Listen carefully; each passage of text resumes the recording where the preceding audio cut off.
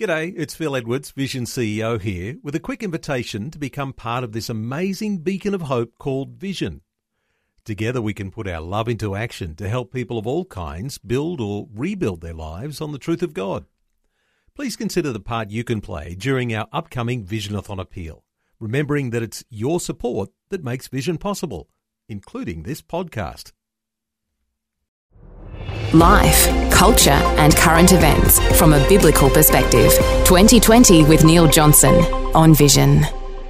As we do on a Thursday, we like to check in with Family Voice Australia. You might recall last year there was some fanfare and celebration around the New South Wales Parliament passing what's known as Zoe's Law. Under Zoe's Law, offenders whose criminal acts caused the loss of an unborn child now face longer sentences, and up until then the loss of an unborn baby was not considered different to the harm of the pregnant mother. And now there is a debate about Zoe's Law in Queensland. Andrew McCole is Family Voice Australia Queensland State Director. Been following those developments. Andrew, a special welcome along to 2020. Good morning, Neil, and good morning to your listeners. Andrew, let's start, because people might say, why are we talking about this? There's a biblical foundation for protecting children in the womb. Where do we start here, so far as God's word, so far as his revelation? Well, the first time we get any kind of reference to a child in the womb, that is how we deal with the child in the womb, is just after the Ten Commandments. The Ten Commandments we find, Neil, are in Exodus 20, and they're all in there. And then Exodus 21, 22 and 23 are what some people have called the case laws, which means practical applications of the Ten Commandments so that we as people can understand how the Ten Commandments apply to everyday life. So in the next chapter after the Ten Commandments, which is Exodus 21, we find this reference in verse 22. If men struggle with each other and strike a woman with child so that she gives birth prematurely, yet there is no injury, he shall surely be fined as the woman's husband may demand of him, and he shall pay as the judges decide. Now, clearly, Neil, this is not a case where the child dies. It's simply a case where the child is born prematurely because of the actions of a third party. So, yeah, the third party person is responsible for what has taken place, and the Bible plainly says, if there's no injury, he shall surely be fined as the woman's husband may demand of him. So you have this reference here which suggests to us that the child in the womb obviously is a person. That's the first thing. And secondly, that people are responsible for how that child in the womb is treated, and they are going to be responsible financially if any harm has been done to the child. So that's our first reference in terms of the practicalities of this, or of the responsibility of the person outside. That's really significant, Andrew. And to talk about even a practical illustration that comes and grows out of the Ten Commandments, that is really powerful as a foundation. We might come back to some of those biblical foundations, but let's get a focus on what happened in New South Wales. It was a 12-year wait, but Zoe's Law was finally passed last year. How do you describe what's happened there? Well, it's a very positive outcome in terms of, from a pro-life perspective. Brodie Donegan was 8 months pregnant in 2009 when she was a passenger in a car struck by another vehicle. And so the child in her womb, who they had already named Zoe, was killed. Now, what was also a factor in that matter was that the driver of the other vehicle was on alcohol. He drank too much. He was not in proper control of his vehicle. So that was most unfortunate.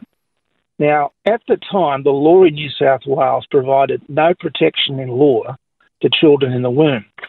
But that's now changed with the passing of Zoe's Law, as you were saying, just last year.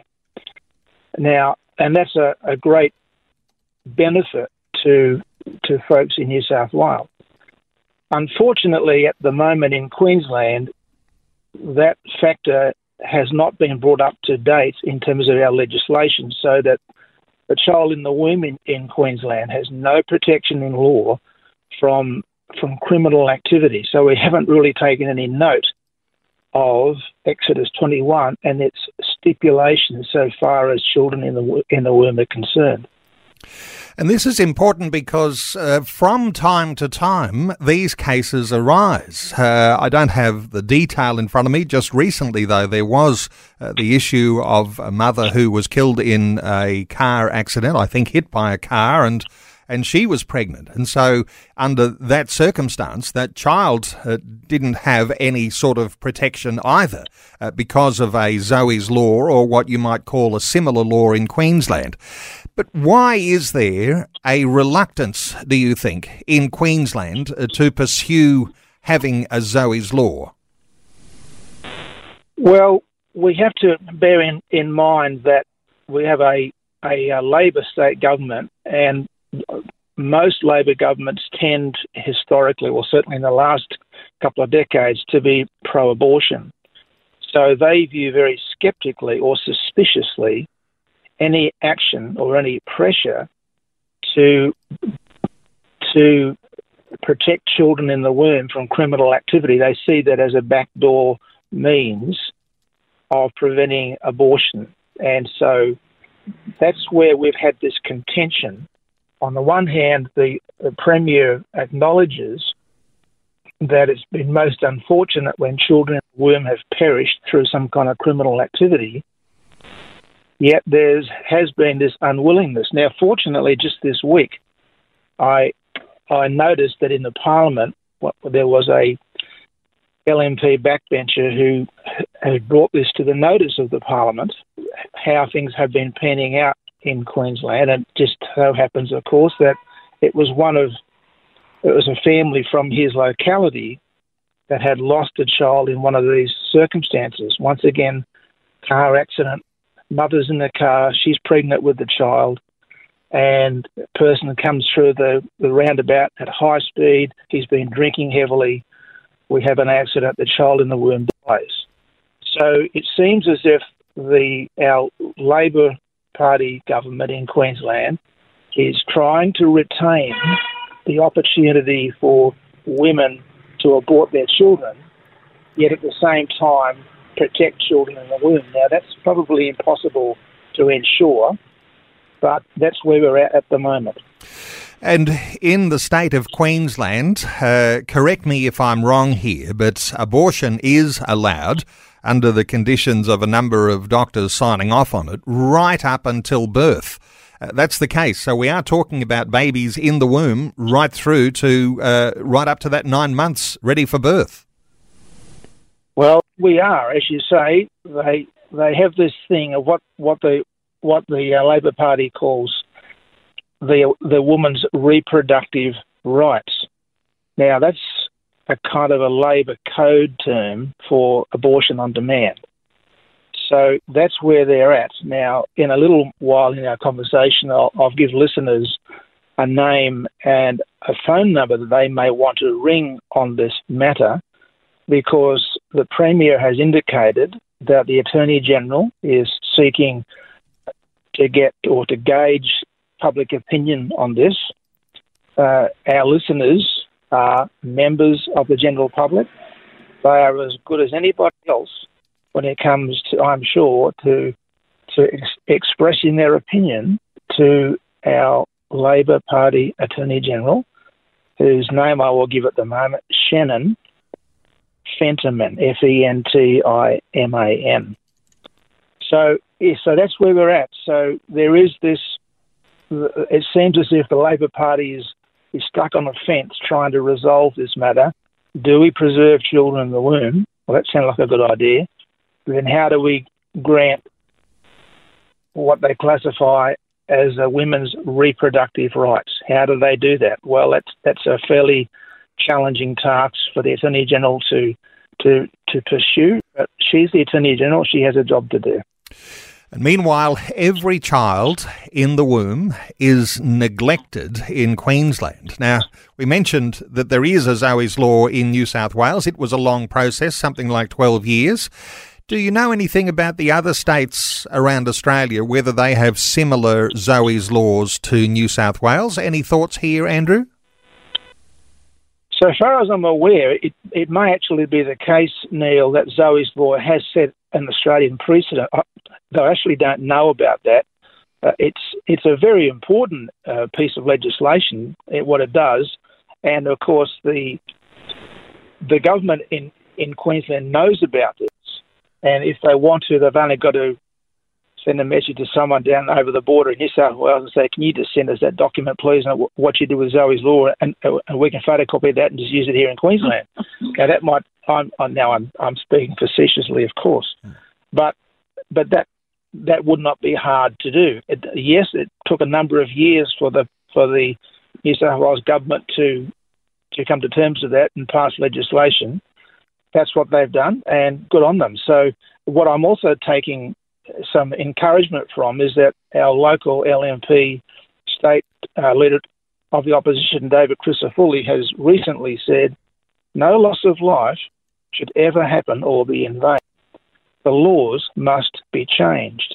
So he is indicating, so far as he's concerned, that he would like to see the laws changed. The Premier has acknowledged the law needs to be changed, and she is expecting bipartisan support in that, as she expressed in the Parliament just a day or two ago.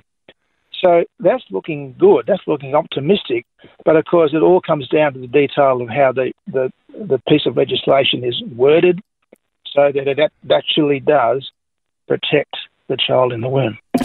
As you say, the law could easily be changed. Take a photocopy of the law in New South Wales, apply it in Queensland, and you could actually have a fairly quick change of the law, assuming that people on both sides agree. You mentioned the name of that Labor Party minister in Queensland, Sharon Fentiman, and she's seeking opinions. You're saying that she'd be open to hear from even people listening to our conversation today, because they are constituents and interested in the issues of the state of Queensland. So you're recommending people get in touch with her. You mentioned phoning her, but there must be all sorts of ways you can send an email. Is there a way that Family Voice has an ability to make sure that listeners and your own followers have they access to that email detail? Well, I can say that I'll just point out that the lady's name is Shannon, Shannon, Fentiman, Fentiman, and so she's the Attorney General. I haven't got with me the email address, but I do have the phone number. I looked up that number just yesterday to check, and she's welcome to, or she's happy to take advice, as I said, or take encouragement, Neil, from the Queensland constituents.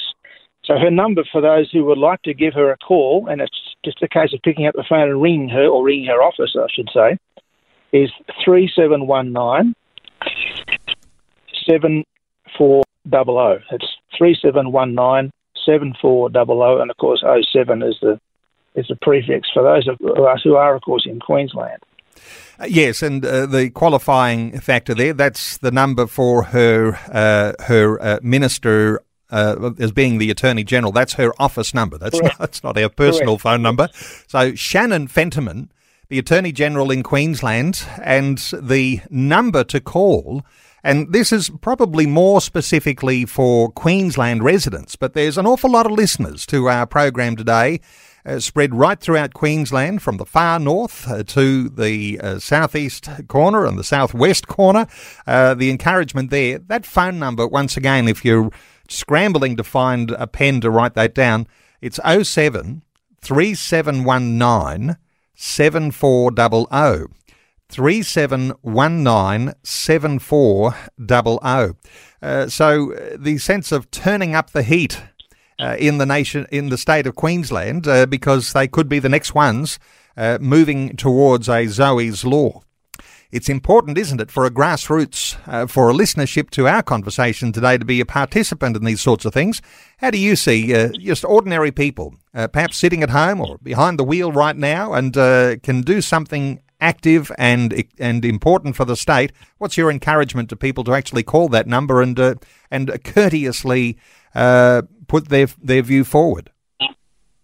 Well, this is the thing, Neil, and what we can do in a free and democratic country, which we still have, is ring a number as simple as that and call the lady's office and simply express politely and firmly our views and our suggestion that she go ahead and pursue changes to the law so that effectively Zoe's law is implemented here in Queensland. And as we said earlier, that there have been 2 children who've lost their life in the last few years. One of them was called Sophie and one of them was called Miles while they were still in their mother's womb, yet they lost their life and the law offered them no protection. So I would encourage listeners, if this is a matter that is important to you, and I think there's every reason why it could and should be important to our listeners, pick up the phone and give our dear Attorney General, who we respect, and in her position as Attorney General, give her a call and politely and firmly express your encouragements to her in the matter at hand. Well, if every listener in Queensland took a few moments today to make a telephone call just to go through to the Attorney General's office, no doubt that will keep someone busy answering the phone. So Shannon Fentiman is the Attorney General in Queensland. The phone number 073719 7400, and a grassroots call for the government in Queensland to do something like a Zoe's Law in Queensland that might protect the unborn child. Andrew McCole is Family Voice Australia Queensland State Director, and let me point people to Family Voice website, familyvoice.org.au. Andrew, thanks so much for sharing these insights with us today on 2020. Thank you, Neil. It's been great talking to you. Thanks for taking time to listen to this audio on demand from Vision Christian Media. To find out more about us, go to vision.org.au.